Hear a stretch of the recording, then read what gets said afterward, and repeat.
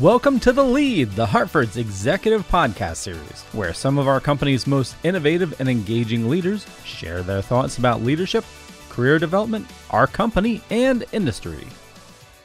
Hi, everyone, and welcome to The Lead. I'm your host, Paula Angelo, and I head internal and CEO communications at The Hartford. Our guest today is Susan Johnson, The Hartford's Chief Diversity, Equity, and Inclusion Officer. Susan, thanks so much for making time to chat today. Thank you, Paula. Good to be with you. We have a lot to talk about, so let's just jump right in. I think it would be great to spend a little time getting to know you and hearing about your career path, because you've had a really fascinating career. You've been in multiple sectors, including consumer packaged goods, technology, and now, of course, insurance. And then you've also worked on local, state, and national political campaigns. So take us through that background. Talk about your path to the Hartford and your current role.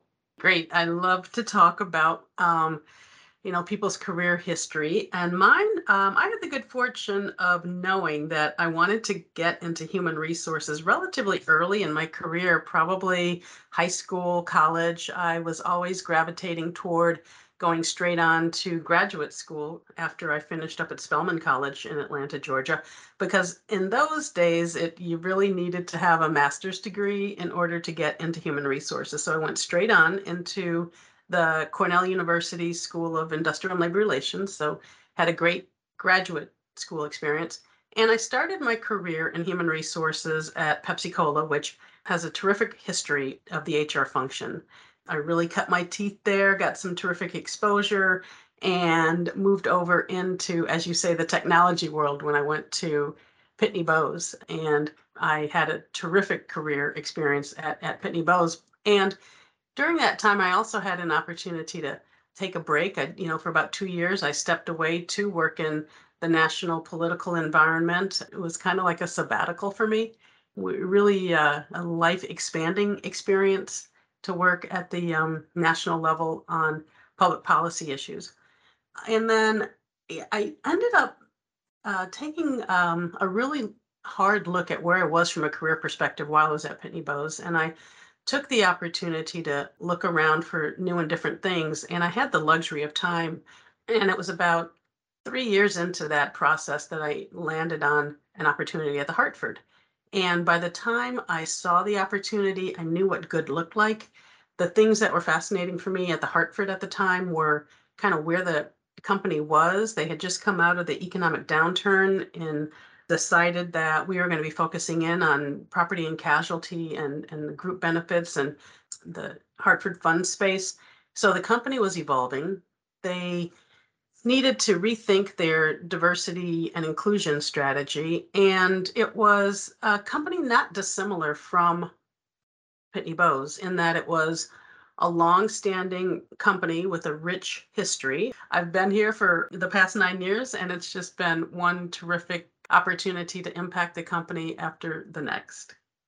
And definitely want to get into more about your experience at the Hartford. But one thing that seems like it's been a common thread as you navigated your professional experiences has been networking. Can you talk a little bit about how networking has influenced your career and the role that it's played as you've sought out or contemplated opportunities?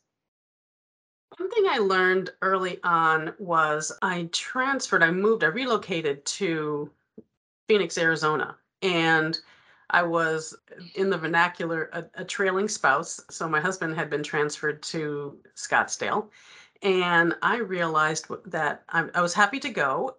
And then I realized, oh my goodness, how do I establish my professional and personal relationship? And it was that experience that really taught me that proactively reaching out to people and establishing your own network was critical. So I learned at that time that networking is a gift you give yourself when you don't need it, so that when you do need to pull on your network, you have one readily established. Now, further along in my career, I deeply value my network because it is thankfully rich. I've maintained relationships with people externally and internally, my former colleagues, people I meet when I'm out in the diversity, equity, and inclusion world, people I know from the political realm. And I have the good fortune of being able to call on them, to support them, and to reciprocate and grow with them. So, networking is something I learned early on and have focused on maintaining really to this day. So let's talk a little bit about you outside of work. You have many organizations that you have relationships with. You're involved with the Harriet Beecher Stowe Center. You also serve as board secretary for the National African American Insurance Association. How has community involvement shaped you as a leader? Well, I'll go back to the conversation about network building because absolutely all of the organizations that I am a part of enable me to establish my network, get to meet new people. That always triggers ideas, innovation, creativity in me when I'm trying to come up with some new content or a speaker for the Hartford or some of these outside organizations. I pull on the networks that I've established with these external organizations. More importantly, I think personally, I get a chance to learn and to grow and to hear and be involved in new and different conversations. And then certainly the opportunity to impact. As we'll talk about, I'm sure I'm passionate about driving inclusion and diversity and equity, not only at the Hartford, but in the insurance industry more broadly. And I also deeply value the opportunity to change things and to enable more, better, different opportunities for the people around me. Yeah, and I notice also that you're on the Leadership Council for the Black Insurance Industry Collective. Tell us a little bit more about that organization and specifically why it's important to you. It started as the brainchild of a group of chief diversity officers and myself in the insurance industry, where we recognized there really needed to be a targeted focus on the development of Black professionals in the insurance industry, mostly at the mid to senior levels. Many companies tend to focus in on entry level talent. And so we really wanted to hone in on middle, senior level Black talent and also drive the leaders around them, enable more allyship, enable transformational leadership with this talent. So we kicked it off formally at the beginning of this year, although we'd been working on it for several years. We've partnered with the institutes to help us with the infrastructure and the governance and the marketing and the staff and programmatic support. We are partnering with the Darden School of Business at the University of Virginia to provide our executive education participation, and we'll be doing a series of webinars, interviews, and different learning experiences as a part of the BIIC. I'm very excited about this initiative that is formally kicked off at the beginning of 2022. That's got to feel so gratifying to build something like that that really is going to pay dividends for a long time in our industry. Yes, it is. It was personally motivating. It's also reflective of one of the goals of the Hartford's diversity, equity, and inclusion strategies, which is not only to build our own talent, but also to build the industries. So I'm motivated because I see a need. I'm motivated to be the change that I want to see. I'm motivated to advance Black talent in the industry, and I'm motivated by being supportive of the Hartford's goals and strategies. Let's take a short break. When we return, more from Susan Johnson. Hey, Hartford employees, make sure to visit iConnect, where you'll find all the latest news on our business wins, well-being tips, benefit updates, upcoming company events, and so much more. But if you can't see it daily, be sure to read iConnect Week in Review every Friday morning. That's where you can get caught up on what you missed. We now return to The Lead, the Hartford's executive podcast series. Welcome back. We're talking with Susan Johnson, the Hartford's Chief Diversity, Equity, and Inclusion Officer. I think for those of us who aren't deeply immersed day to day in the world of DEI, it'd be fascinating to hear about your role. So just tell us a little bit about what a normal day looks like. How do you spend your time? And more importantly, what makes for a good day at work? I have the good fortune to do work that I love at a company that values it. And a good day for me could go a couple of different ways. First of all, spending time with my team who are hugely talented, highly motivated, very passionate about their work, and very conscious on how to build the effort within the Hartford. So spending time with my team is very motivating. Spending time with people across the enterprise, whether it's my colleagues on the HR leadership team or leaders throughout the organization or employees that are involved in one of our 9 employee resource groups or a diversity and inclusion council. I just really appreciate being able to interact with people across the enterprise. And then I also spend a lot of my time with people external to the Hartford. So some of the many organizations that either I'm involved with or the Hartford is involved with, we might be producing a program for the development of talent. We might be identifying a conference that needs sponsorship from the Hartford. We might be working on issues that are driving our external society, right? Many things are happening in the external world that impact issues around diversity, equity, and inclusion in the corporate arena. So I might be grappling with something that's happening in the news. So never a shortage of things to do, that's for sure. And you've talked about the Hartford's commitment to remaining a leader in DEI among US PNC insurers. So I'm curious, in your view, what does success look like? Let me talk about the Hartford's goals and commitments in this space. We took a giant step back about 2 or 3 years ago to really rethink where we were with this work, how we were doing against our long-term strategy in the diversity, equity, and inclusion space, and what was happening in the world around us. And we've been working in this space for a long time now. This is not new work for us. I came in 2013, and there was somebody enrolled prior to me. So we've been at this work for over a decade. But what we needed to do more recently, I would say 2019 going into 2020, was really rethink our goals and our strategies to align with where the company was, what our business talent strategies were, and where the external world was. So we asserted several goals in the DEI space. One was to ensure that our board remained focused on it. They reset their governance structure and their commitments at the board level to make sure it remained a critical part of the Hartford strategy. And we also put forth some goals around what we wanted our leadership team to look like relative to workforce representation.